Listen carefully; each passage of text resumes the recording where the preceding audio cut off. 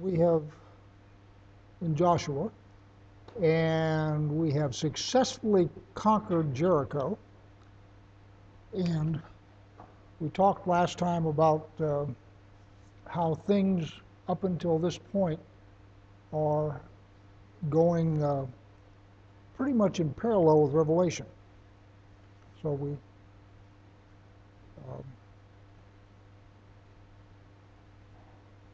that Yeshua is going to land at the last trumpet, Jericho drops at the last trumpet, etc. So Jericho's gone, and so now we're down to chapter 7. And it says, "But the people of Israel broke faith in regard to the devoted things, for Achan, the son of Carmi, son of Zabdi, son of Zerah, of the tribe of Judah, took some of the devoted things, and the anger of the Lord burned against the people of Israel. Joshua sent men from Jericho to Ai, which is near Bethaven, east of Bethel, and said to them, Go up and spy out the land. And the men went up and spied out Ai. And if I had a map, which I don't have, what I would show you is, if for those of you who have maps, I can talk you through this, because people out in tape land may or may not have maps. So what you have is Jericho has just been defeated, and Jericho is on the west side of the plain of the Jordan River, just at the base of the mountains, as the mountains start to go up to the Central Highlands. And basically I wasn't going to do any good, but that's all right. No, that's too small. Yeah, scale, too large scale. Yeah, and Ken, if you will move to the side so I don't laser you right in the face. Cool. As we're looking, all right, so Jericho is right there. Basically just above the Dead Sea, just to the west of the Jordan River on the plains of the Jordan.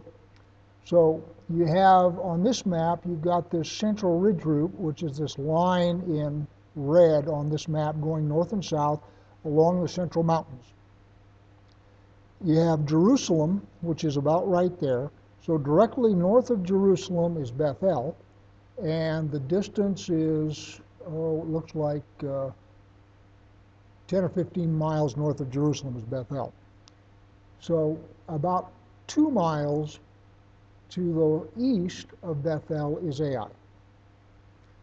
And so what's happening is they've conquered Jericho, so they need to come up out of the Jordan River and take the saddle of Benjamin. And Bethel, Ai, Gibeon are all in the middle of the saddle of Benjamin. So what they're doing is they're coming up and they're going to attack Ai. However, as it says at the beginning, what's happened is one of the members of the army of Israel has taken one of the devoted things, and the Lord is not going to be with him. So now verse 2. So Joshua sent men from Jericho to Ai, which is near Bethaven, east of Bethel, and said to them, Go up and spy out the land. And the men went up and spied out Ai. And they returned to Joshua and said to him, Do not have all the people go up, but let about 2,000 or 3,000 men go up and attack Ai. Do not make the whole people toil up there, for they are few. So again, I remember reading World War II, or try again, World War I, book by Erwin Rommel. And most people think of Rommel as being the intrepid tank commander in North Africa, the Desert Fox and so forth. He actually got his spurs in World War I as an infantry commander. And he was conducting tank warfare on foot. Yes, in other words, he was thinking like a tank commander, except he was working on foot, as was everybody. And he was in the Italian Alps. And he was writing about an attack that they were doing, and one of his subordinate units, I don't remember what size unit it was, went down, and his comment was, they went down and it was at a cost of 1,000 feet. So what that meant was, where they were up near where they were going to attack, this guy in going around had gone downhill about 1,000 feet, which meant that they had to climb 1,000 feet back up to attack. Okay?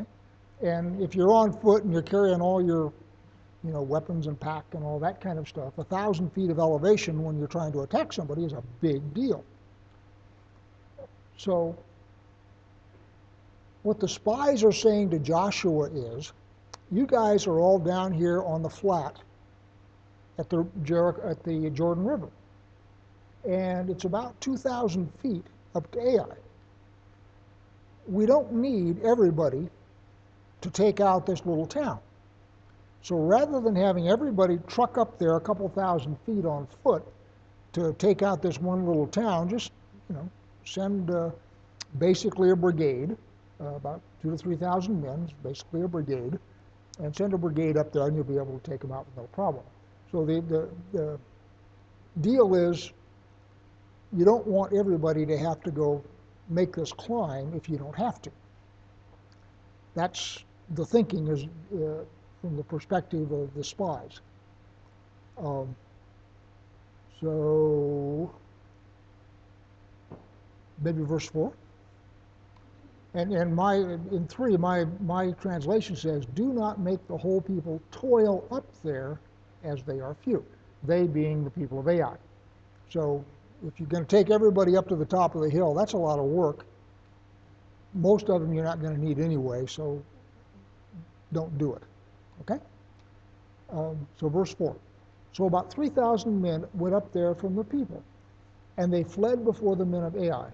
And the men of Ai killed about 36 of their men and chased them before the gate as far as Shebarim and struck them in the descent. And the hearts of the people melted and became as water. So their brigade that they had sent up there basically bounced, and the men of Ai, what? Yeah.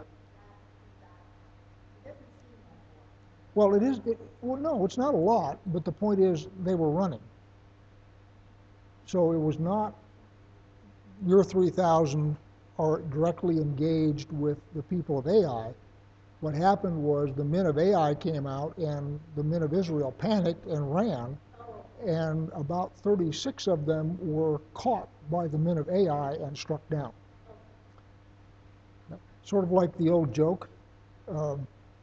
Two guys are walking along and they meet a bear, and one guy turns around and starts to run, and he says, the other guy says, you can't outrun a bear. I said, I don't have to outrun the bear. I just have to outrun you. So you have 2,964 were able to outrun the 30.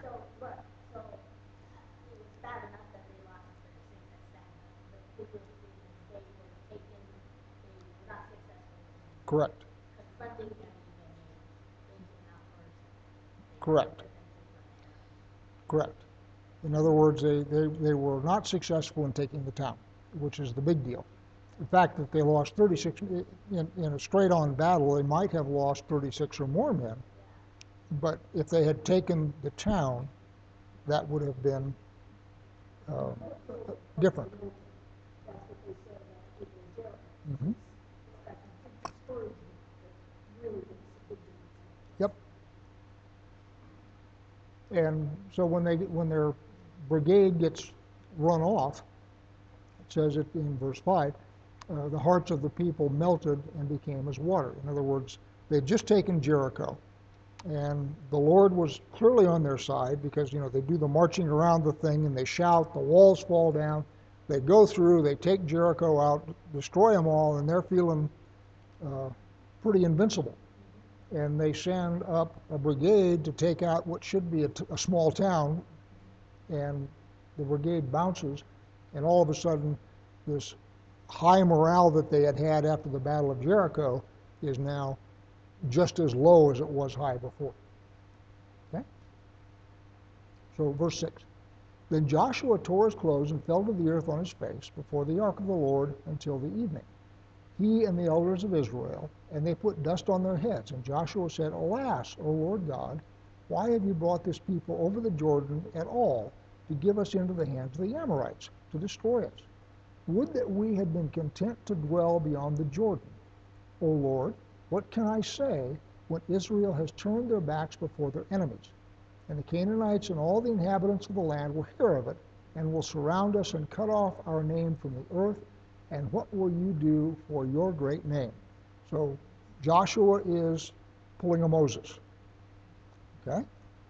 Remember, as God is threatening to destroy Israel, a golden calf, for example, what happens is Moses falls on his face before God and says, God, if you destroy this people, then what's everybody going to say about your great name? So Joshua, having learned from Moses, is doing the same thing.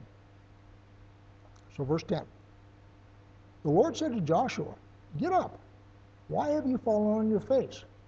Israel has sinned. They have transgressed my covenant that I commanded them. They have taken some of the devoted things. They have stolen and lied and put them among their own belongings. Therefore, the people of Israel cannot stand before their enemies. They turn their backs before their enemies, because they have become devoted for destruction. So you took some of the devoted things, and because of that, you yourselves are now devoted for destruction. I will be with you no more, unless you destroy the devoted things from among you. Get up, consecrate the people, and say, Consecrate yourselves for tomorrow. For thus says the Lord, God of Israel, there are devoted things in your midst, O Israel. You cannot stand before your enemies until you take away the devoted things from among you. In the morning, therefore, you shall be brought near by tribes, and the tribe that the Lord takes by lot shall come near by clan, and the clan that the Lord takes shall come near by households, and the households that the Lord takes shall come near by man. And he who is taken with the devoted things, he who is taken with the devoted things shall be burned with fire, he and all that he has, because he has transgressed the covenant of the Lord, and because he has done an outrageous thing in Israel. So, again, you remember when the instructions at Jericho, when they went in, is you are basically to kill everything that breathes, and anything that doesn't breathe that is of a value, which is to say metals, gold, silver, bronze, and iron, that's to go into the treasury of the Lord. But individuals are not to take anything for themselves. This is the only place that happens. In subsequent towns that they take, they are allowed to take, they are required to kill the people, because what God is doing is clearing that people out of the land. But they are allowed to take the cattle and the goods and all that kind of stuff for themselves. But at Jericho, they were not. There was this explicit instruction.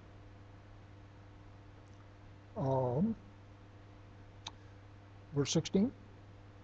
So Joshua rose early in the morning and brought Israel near, tribe by tribe, and the tribe of Judah was taken. And he brought near the clans of Judah, and the clan of the Zerahites was taken. And he brought near the clan of the Zerahites, man by man, and Zabdi was taken. And he brought near his household, man by man, and Achan the son of Carmi, son of Zabdi, son of Zerah, of the tribe of Judah, was taken. Then Joshua said to Achan, My son, give glory to the Lord God of Israel, and give praise to him. And tell me now what you have done, do not hide it from me. Then Achan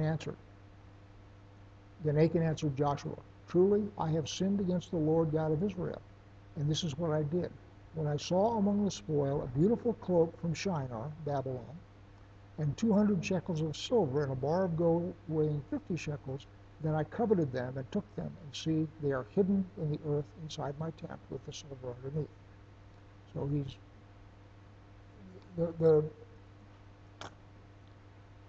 the key thing here is they're hidden. So when he did it, he knew he was not supposed to do it. It is not the case that he has somehow made a mistake. He is, wow, look at that pretty thing. I guess I'll take it home for my wife. And everybody, look at this pretty thing I found. I'm going to take it. I mean, that's not the case. He took it secretly. He hid it inside of his tent. He buried it. So he, in fact, knew that he was not supposed to have it. And that is sort of key to what's going on here. Let's see if this guy has come up.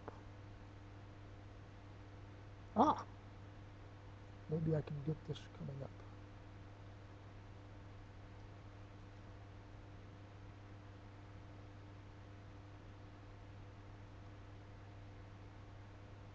Do I got a map?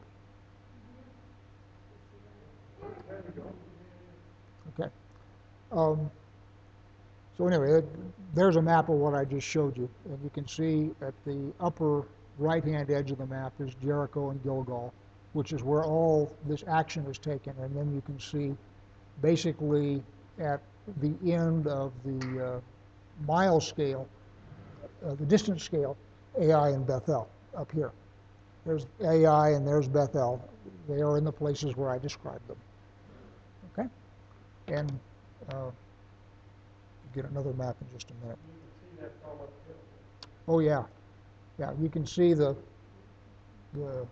terrain shading down at Jericho. Everything's flat. And you've got the meanders of the Jordan. You know, the Jordan River has created this plain where Jericho is, and then immediately it starts going up, and very high and very rugged. Right, so let's get Achan stoned, and then we'll go to Ai. So Joshua sent messengers, I'm in verse 22, 7:22. So Joshua sent messengers, and they ran to the tent, and behold, it was hidden in his tent with silver underneath. And they took them out of the tent and brought them to Joshua and to all the people of Israel, and they laid them down before the Lord. And Joshua and all Israel with him took Achan the son of Zerah, and the silver, and the cloak, and the bar of gold, and his sons and daughters, and his oxen and donkeys and sheep, and his tent and all that he had, and they brought them up to the valley of Achor. And Joshua said, Why did you bring trouble on us? The Lord brings trouble on you today. And all Israel stoned him with stones. They burned them with fire and stoned them with stones. And they raised over them a great heap of stones that remains to this day. Then the Lord turned from his burning anger. Therefore, to this day, the name of that place is the Valley of Achor. And Achor, of course, means trouble. In this translation, at least, it is not completely clear that they stoned all of his children. It said they stoned, and all Israel stoned him with stones. Then they burned them with fire and stoned them with stones. So I sort of think that everything he owned and was associated with him was stoned. One of the things that happens in the Bible is when God makes a rule and you have a transition change. In other words, things are changing from one regime to another, and God makes a rule. What happens is immediately after the rule gets made, somebody violates it. And that person, yeah, precisely. So when they're coming out of Egypt, and God gives them the Sabbath in the wilderness, so you have a regime change, a change of the way we're doing things. And then you have the guy picking up sticks on the Sabbath. What do we do with him?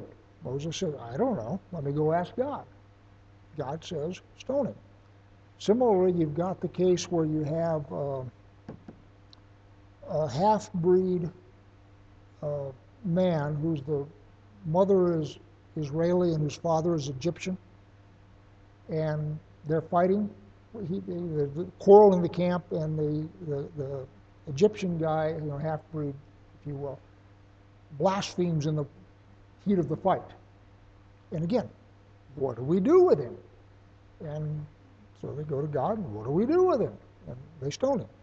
And the thing is, you don't ever in the Bible again see anybody that I know of get stoned for working on the Sabbath. Okay? You don't ever again see anybody get stoned for blasphemy, at least that I know of. I mean, it may happen, but I don't know of a case in Scripture, just right off the top of my head. And similarly, you're going to have Achan taking some loot, and he will get stoned. And this is God's way of saying, hey, this new regime that we are going into is different, and I mean it. And it's like an exclamation point. And we're not going to have anybody get stoned again that I know, at least not for anything like that, again, that I know of. So this seems to be a pattern early in Scripture is you have a change in regime, change in status, change in what's going on. God makes a rule, somebody violates it, God has that person stoned to make the point that, pay attention, this is now different. Okay? And they go off. So as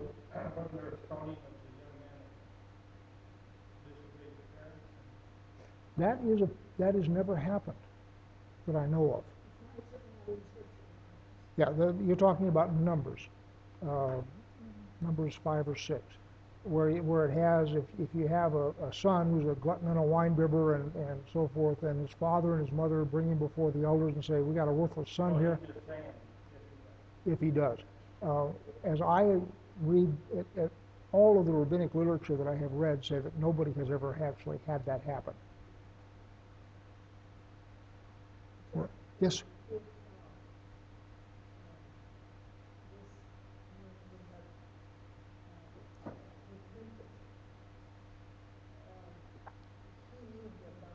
Mm-hmm.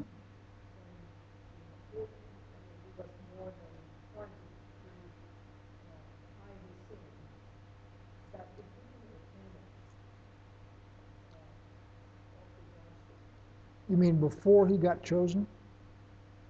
In other words, if he'd taken it, buried it in his tent, said that night, oh, I can't do this, dug it up, gone to Joshua and said, at that point, short answer is I don't know.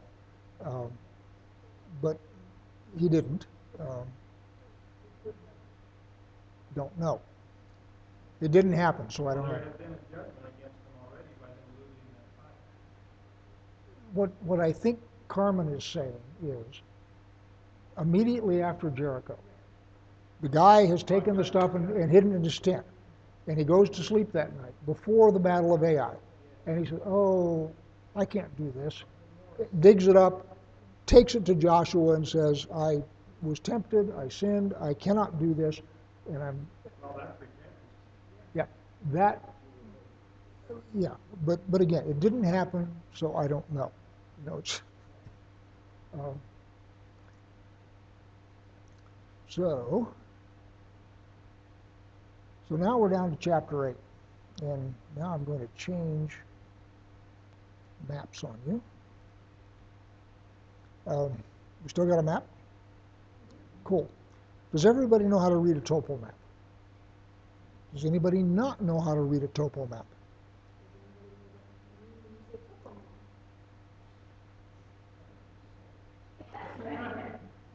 Okay. Now, I'm not trying to teach you all how to suck eggs, but the terrain here is critical.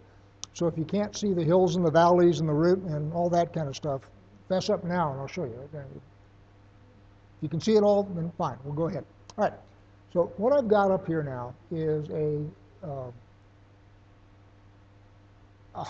high definition map of the Beth El Ai area.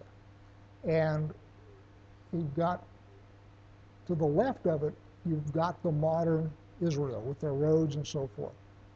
Then approximately in the center of this map, there's this blue dot. It's labeled Ai, right there, okay? And Ai is, the location of Ai in all maps usually has a question mark because it got destroyed so thoroughly that we're not sure where it was, okay? What we do know is biblical Bethel, which is going to be, where did you go? Ancient Bethel. See this white circle here, which is in the middle of modern El Boreh? Yeah. Um, yeah. So modern El Boré, basically right in the middle of it, you have this circle, and that's labeled ancient Bethel. And notice that it is to the north and west of Ai. Okay? And to orient you on the terrain, um, you have a hill basically to the north and slightly east of Ai. So you have then a ravine. Ai is on basically a finger. So you have this ridge that is running down here, and you've got sort of a wide place in the middle of the ridge. Here's the top of the hill to the west of Ai. And then you've got Ai on sort of a flat on the ridge. And then you've got a ridge going down here. And here to the south and west of Ai, you've got fairly steep terrain. You can see how the contour lines are real close together there. And so as we're looking, you've got to the east, you've got a fairly steep, deep wadi that's going to come up from Jericho. So as they're coming up this trail to the bottom right of the map, or to the south and east of Ai. They're coming up, and there's a wadi, and they're going to go up the wadi, and they're going to go around to the west of Ai. Okay? So everybody got the terrain. Okay. And having described that, this description of what they're going to do will make a lot of sense. So verse 8, or chapter 8. The Lord said to Joshua, do not fear and do not be dismayed. Take all the fighting men with you. So everybody's coming. Take all the fighting men with you and arise, go up to Ai. See, I have given into your hand the king of Ai and his people, his city and his land. And you should do to Ai and his king as you did to Jericho and its king. Only its spoil and its livestock you shall take as plunder for yourselves. Lay an ambush against the city behind it. So Joshua and all the fighting men arose to go up to Ai. And Joshua chose 30,000 mighty men of valor and sent them out by night. And he commanded them, behold, you shall lie in ambush against the city behind it. Do not go very far from the city, but all of you remain ready. And I and all the people who are with me will approach the city. And when they come out against us just as before, we shall flee before them. And they will come out after us, until we have drawn them away from the city. For they will say, they are fleeing from us just as before. So we will flee before them. So the idea is we're going to put 30,000 men basically in this ravine over here. The ravine is, as I say, to the south and west of Ai. It's a fairly steep ravine. So you're going to have the people of Israel are going to come up out of the Jericho, and they're, instead of going up toward Ai, they're going to skirt around, and this hill, everybody know what the military crest of a hill is? Okay. Term of art. When you're on a hill, you don't, if you're defending a hill, you don't get on top of the hill. What you do is you come down the top of the hill to what's known as the military crest. And you go down to the point where you can see all the way down to the valley. Because a hill curves as it comes up to the top. So if you're on the top, you've got the curve of the hill, and you can't see past the curve of the hill to the valley itself. Okay? So Ai is very much above the military crest of this ridge. Okay? So as Israel comes up, they're coming up, and there's trees on this particular map. I don't know if there were trees there, but they're coming up through the trees here, basically to the south and west of Ai, and they're moving around through the trees, but they're also masked by the terrain itself, because Ai, sitting up here, can't see all the way down to the bottom of the wadi. Okay? So basically the 30,000 troops that have come up and are sitting down here in the bottom of this, at the bottom of this ridge, are invisible to the people of Ai because the terrain masks them. Okay? Okay, so it made sense to everybody? Okay. So that's where the 30,000 guys are going to go. Where am I here?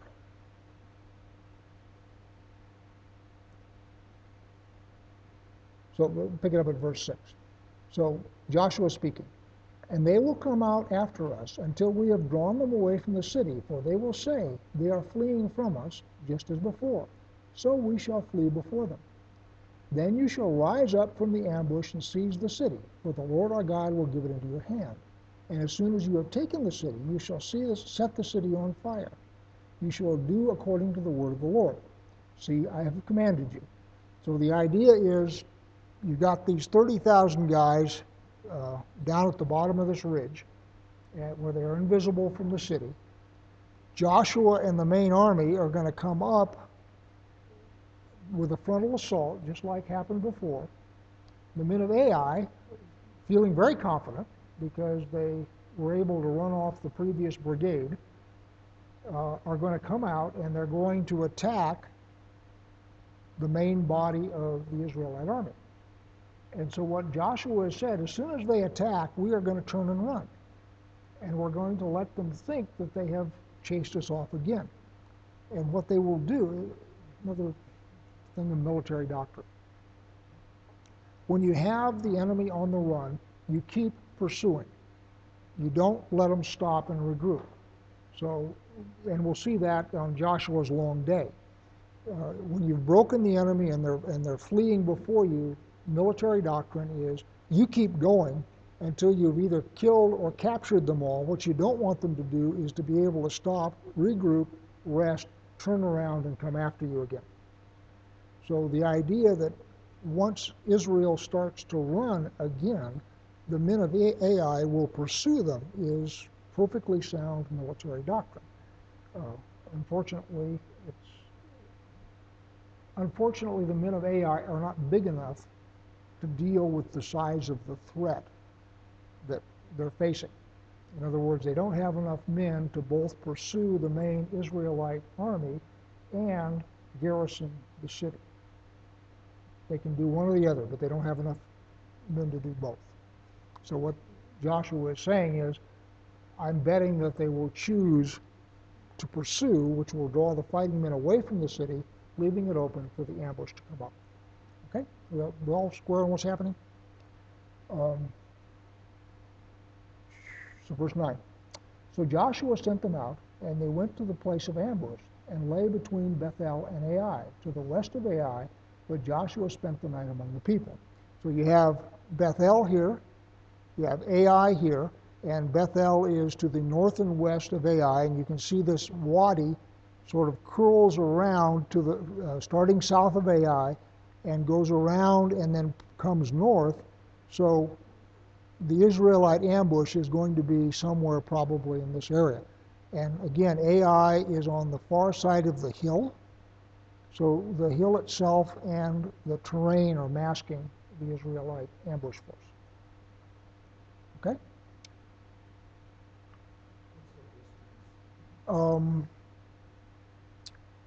Not far.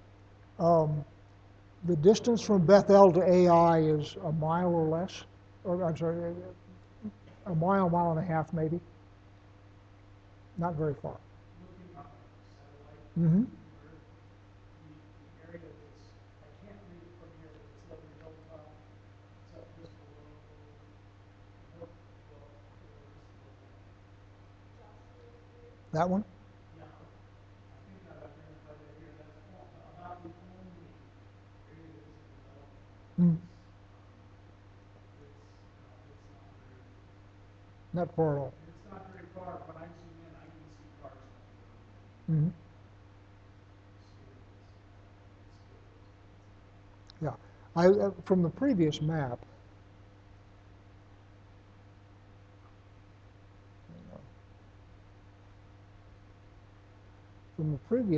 this one has a scale up here. Okay. And this distance is 5 kilometers. So you have, that's distance there is 5 miles. See the distance there? So, yeah, maybe a mile. Not very far.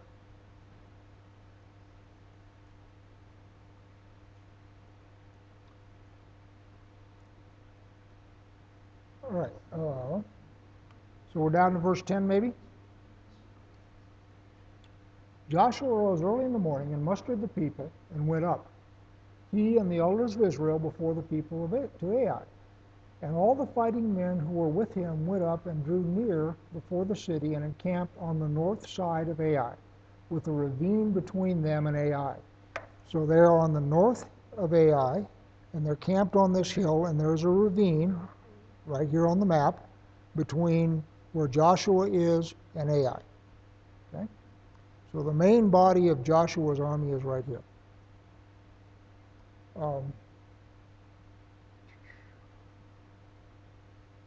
Verse 12. He took about 5,000 men and set them in ambush between Bethel and Ai to the west of the city. So you've got a 30,000 man force down here, and it looks like you've got a 5,000 man force is probably coming around the north side of this hill, which is to the north of Ai, and again, you wouldn't be able to see them move from Ai. Okay? So you would send them on what this is obviously a road today, send them around here toward Bethel, and probably put them up in that area. Again, where they're not visible because of terrain. So he's got 5,000 basically up here, and he's got 30,000 down here, and the rest of the army is there. Okay?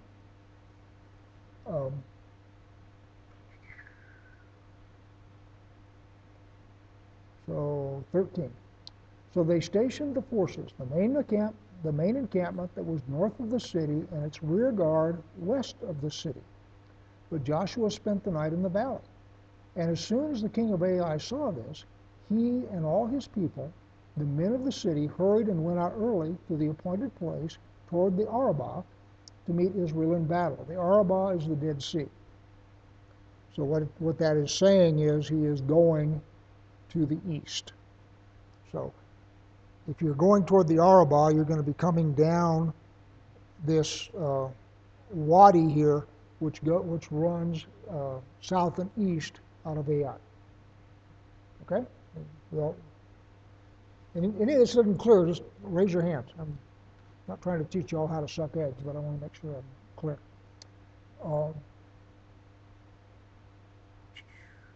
Where am I here? 15. Actually, I didn't finish 14. So 14 again. And as soon as the king of Ai saw this, he and all his people, the men of the city, hurried and went out early to the appointed place, toward the Arabah, to meet Israel in battle. But he did not know that there was an ambush against him behind the city. And Joshua and all Israel pretended to be beaten before them and fled in the direction of the wilderness. So all the people who were in the city were called together to pursue them. And they pursued Joshua. They were drawn away from the city.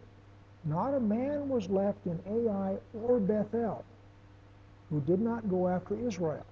They left the city open and pursued Israel. Now, notice we've got Bethel involved here too now. I do not know what's going on there. I am going to speculate.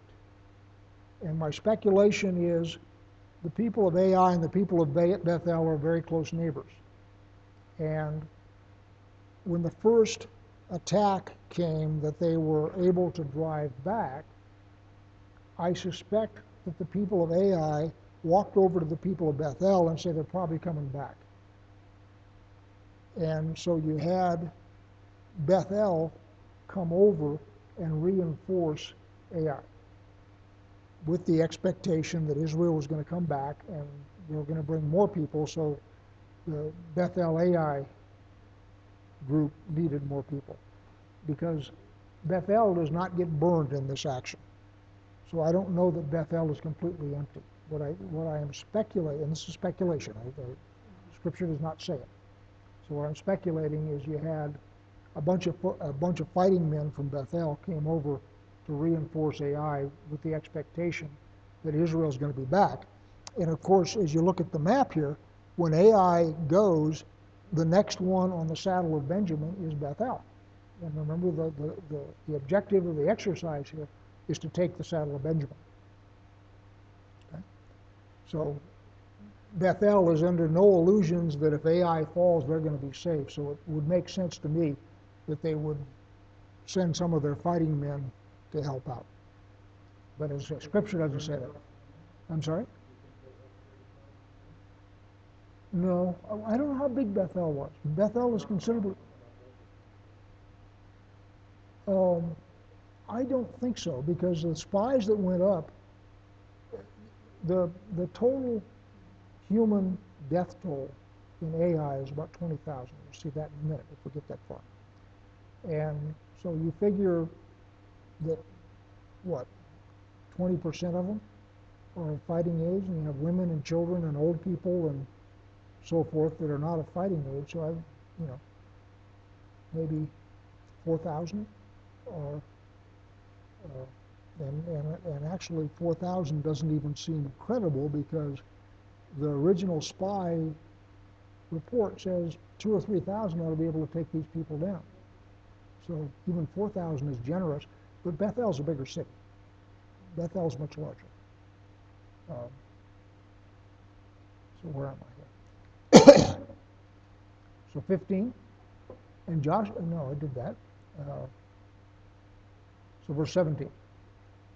Not a man was left in Bethel, or Ai or Bethel, who did not go out after Israel. They left the city open and pursued Israel. Then the Lord said to Joshua, stretch out the javelin that is in your hand toward Ai, for I have given it into your hand. And Joshua stretched out the javelin that was in his hand toward the city. And the men in the ambush rose quickly out of their place, and as soon as he had stretched out his hand, they ran and entered the city and captured it. And they hurried to set the city on fire. So when the men of Ai looked back, behold, the smoke of the city went up to heaven, and they had no power to flee this way or that, for the people who had fled to the wilderness turned back against the pursuers. So what's happened now is the main body of Israel has fallen back downhill. Ai and Bethel people have pursued them down. The ambush has gone in, taken the city, and what you now have is the fighting force of Ai is surrounded. You've got the ambush force of 30,000 in back of them. You've got the main Israelite army in front of them, who have now quit fleeing, turned around and faced them, and there's nowhere they can go. So he's lured them out into the open, and they are now surrounded by Israelite forces. 21. And when Joshua and all Israel saw that the ambush had captured the city, and that the smoke of the city went up, they turned back and struck down the men of Ai. And the others came out from the city against them. So they were in the midst of Israel, some on this side, some on that side. And Israel struck them down until there was left none that survived or escaped. But the king of Ai they took alive and brought him near to Joshua.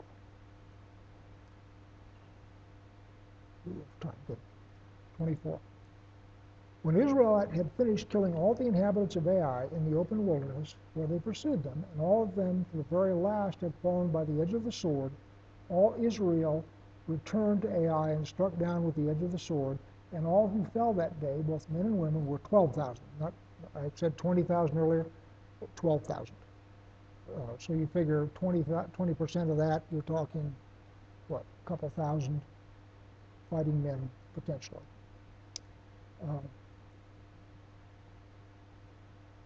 26. But Joshua did not draw back his hand with which he stretched out the javelin until he had voted all the inhabitants of Ai to destruction. Notice they do not destroy Bethel here. Don't know why.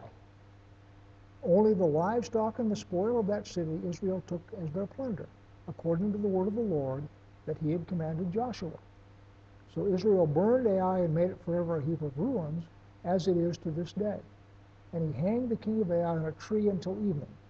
And at sunset Joshua commanded, and they took his body down from the tree and threw it at the entrance of the gate of the city, and raised over it a great heap of stones which stands to this day. So they have destroyed Ai, and now the next part of this, and let me get you a different map if I can. Find one that's in that area. This will work.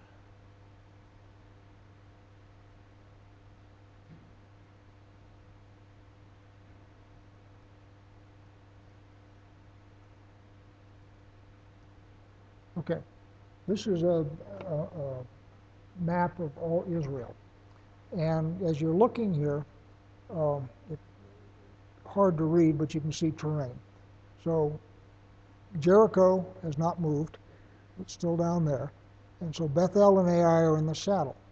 And what's going to happen next is they are going to go up to Shechem, where Mount Gerizim and Mount Ebal are, and they're going to renew the covenant. Now, and so this is where the battle is that they've just had in this area in the Saddle of Benjamin. So they're going to go north, and I think that's Shechem there. So Shechem is a fair distance north. And what that leads me to believe, and I don't know if this is true, is that we have something that may be out of time sequence here. Because they've just come up and taken this one city in the middle of the Saddle of Benjamin, and for the whole army to then march north unopposed to renew the covenant and write down the Torah on the stones and all that kind of stuff. I think that it feels to me like that may happen later, and this vignette is out of place in time, but I don't know. Again, that's speculation. So we're now down to verse 30, and we'll finish up the chapter and then quit. So Joshua 8:30. At that time, Joshua built an altar to the Lord, the God of Israel, on Mount Ebal, just as Moses, the servant of the Lord, had commanded the people of Israel, as it is written in the book of the law of Moses, an altar of uncut stones upon which no man has welded an iron tool. And he offered on it burnt offerings to the Lord and sacrificed peace offerings. And there, in the presence of the people of Israel, he wrote on the stones a copy of the law of Moses, which he had written.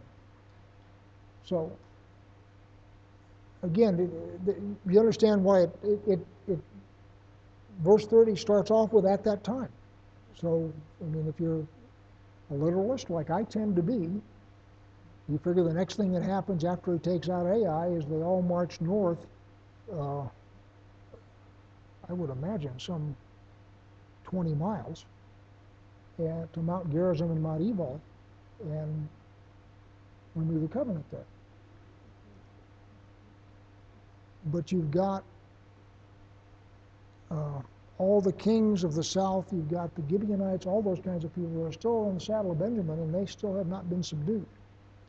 So, I don't know. They may be did it just exactly as Scripture writes, or this may be something that, in fact, happens after Joshua's long day when he's, in fact, got the saddle of, no, we just lost it. After he's got the saddle of Benjamin firmly in his hands. I don't know. So I'm now down to verse 33. And all Israel sojourned as well as, and all Israel, sojourner as well as native born, with their elders and officers and their judges, stood on opposite sides of the ark before the Levitical priests, who carried the ark of the covenant of the Lord, half of them in front of Mount Gerizim and half of them in front of Mount Ebal, just as Moses, the servant of the Lord, had commanded at the first, to bless the people of Israel. And afterward he read all the words of the law, the blessing and the curse, according to all that is written in the book of the law. There is not a word of all that Moses commanded that Joshua did not read before all the assembly of Israel, and the women and the little ones and the sojourners who lived among them. So, as I say, it specifically says at that time, so they may in fact have turned north, all 600,000 of them, and gone north to do this. And in a sense, you can understand that because basically everything that they are getting is being gotten at the hand of the Lord.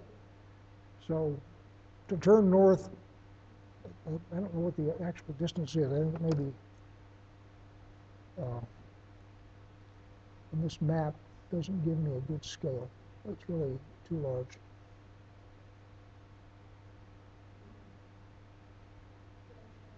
I know, but I can see the maps. Ah. So anyway, um, it's a considerable distance. Um, If you look on the water map, Numbers, yeah. the town of Numbers, Hmm. is just north of Garrison, Depot. Where we were before, with, AI and all that, is, is basically, it's just to the west of Belgrade Drive. That's a little bottleneck that we keep getting. Yep. The comment was that Battle of Ai is basically just to the east of what's now Ramallah, and Shechem is basically just to the south of modern-day Nablus. Nablus.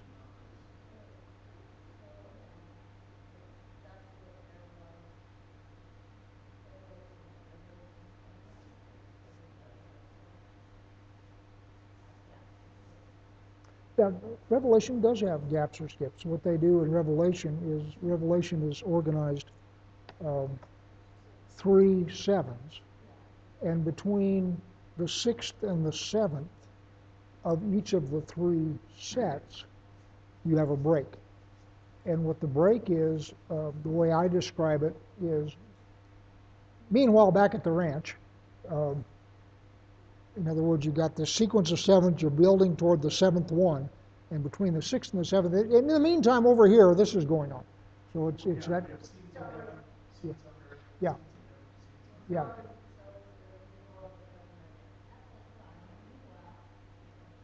Don't know. I don't know. And I'm not seriously questioning Scripture. I'm simply saying, given what's going on, and given the fact that they have not yet completely secured the saddle of Benjamin, it just feels. Immediate period of time from the conquest of Ai. The next thing in the story is going to Garrison Depot, but that may not have happened the next day. Well, the next thing that's going to happen is we're going to have the Gibeonites are going to hoodwink them and get a treaty, and then basically all the Canaanite kings in the south are going to band together and mount an assault on Gibeon, and Gibeon is going to call on Joshua for assistance in accordance with the covenant they've just made, and Joshua is basically going to destroy the army of the kings of the south, chase them clear back to the towns in the Mediterranean. We have a long day of Joshua, for example. So this is a major battle, and what that winds up doing is nailing down the saddle of Benjamin for Israel. At that point, they are in undisputed possession of the saddle of Benjamin. And, just like I said, doesn't make any sense to me that you would do a river crossing into a hostile territory and then take all of your men out of commission by circumcision.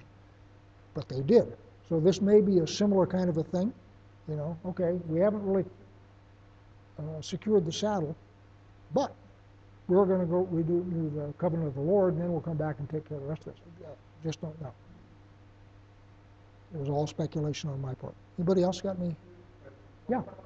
Why is he making a copy of the law of Moses? Why is he doing it this way? Because Moses said to.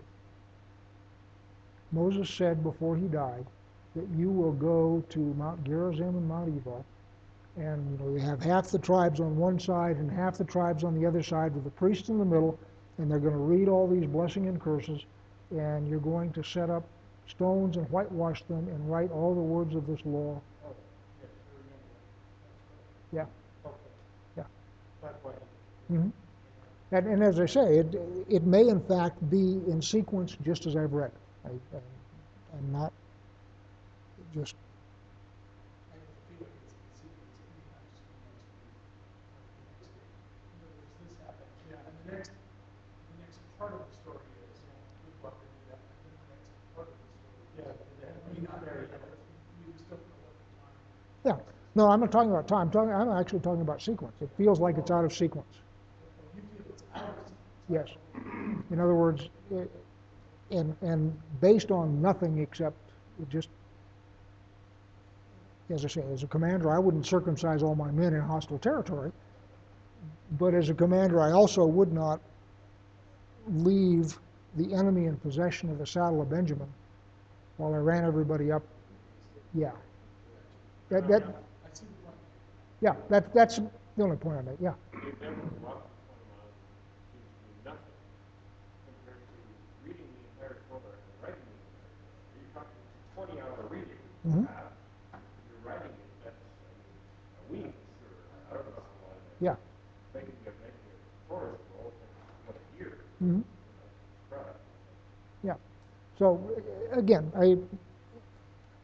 I'm not calling Scripture into question, and if you like it sequentially, God bless you. Uh, but it feels out of sequence to me. With that, would somebody like to close in prayer?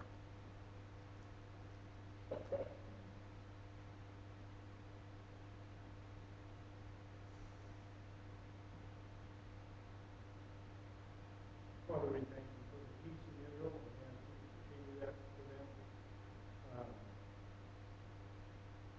Father, we know there are attacks today as there were back then, and we ask you to put your hand of safety, protection over your people, and also here in this land.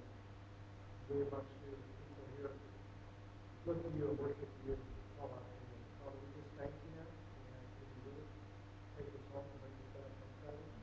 Watch over us, and protect us and guide us. In the name of Jesus. Amen.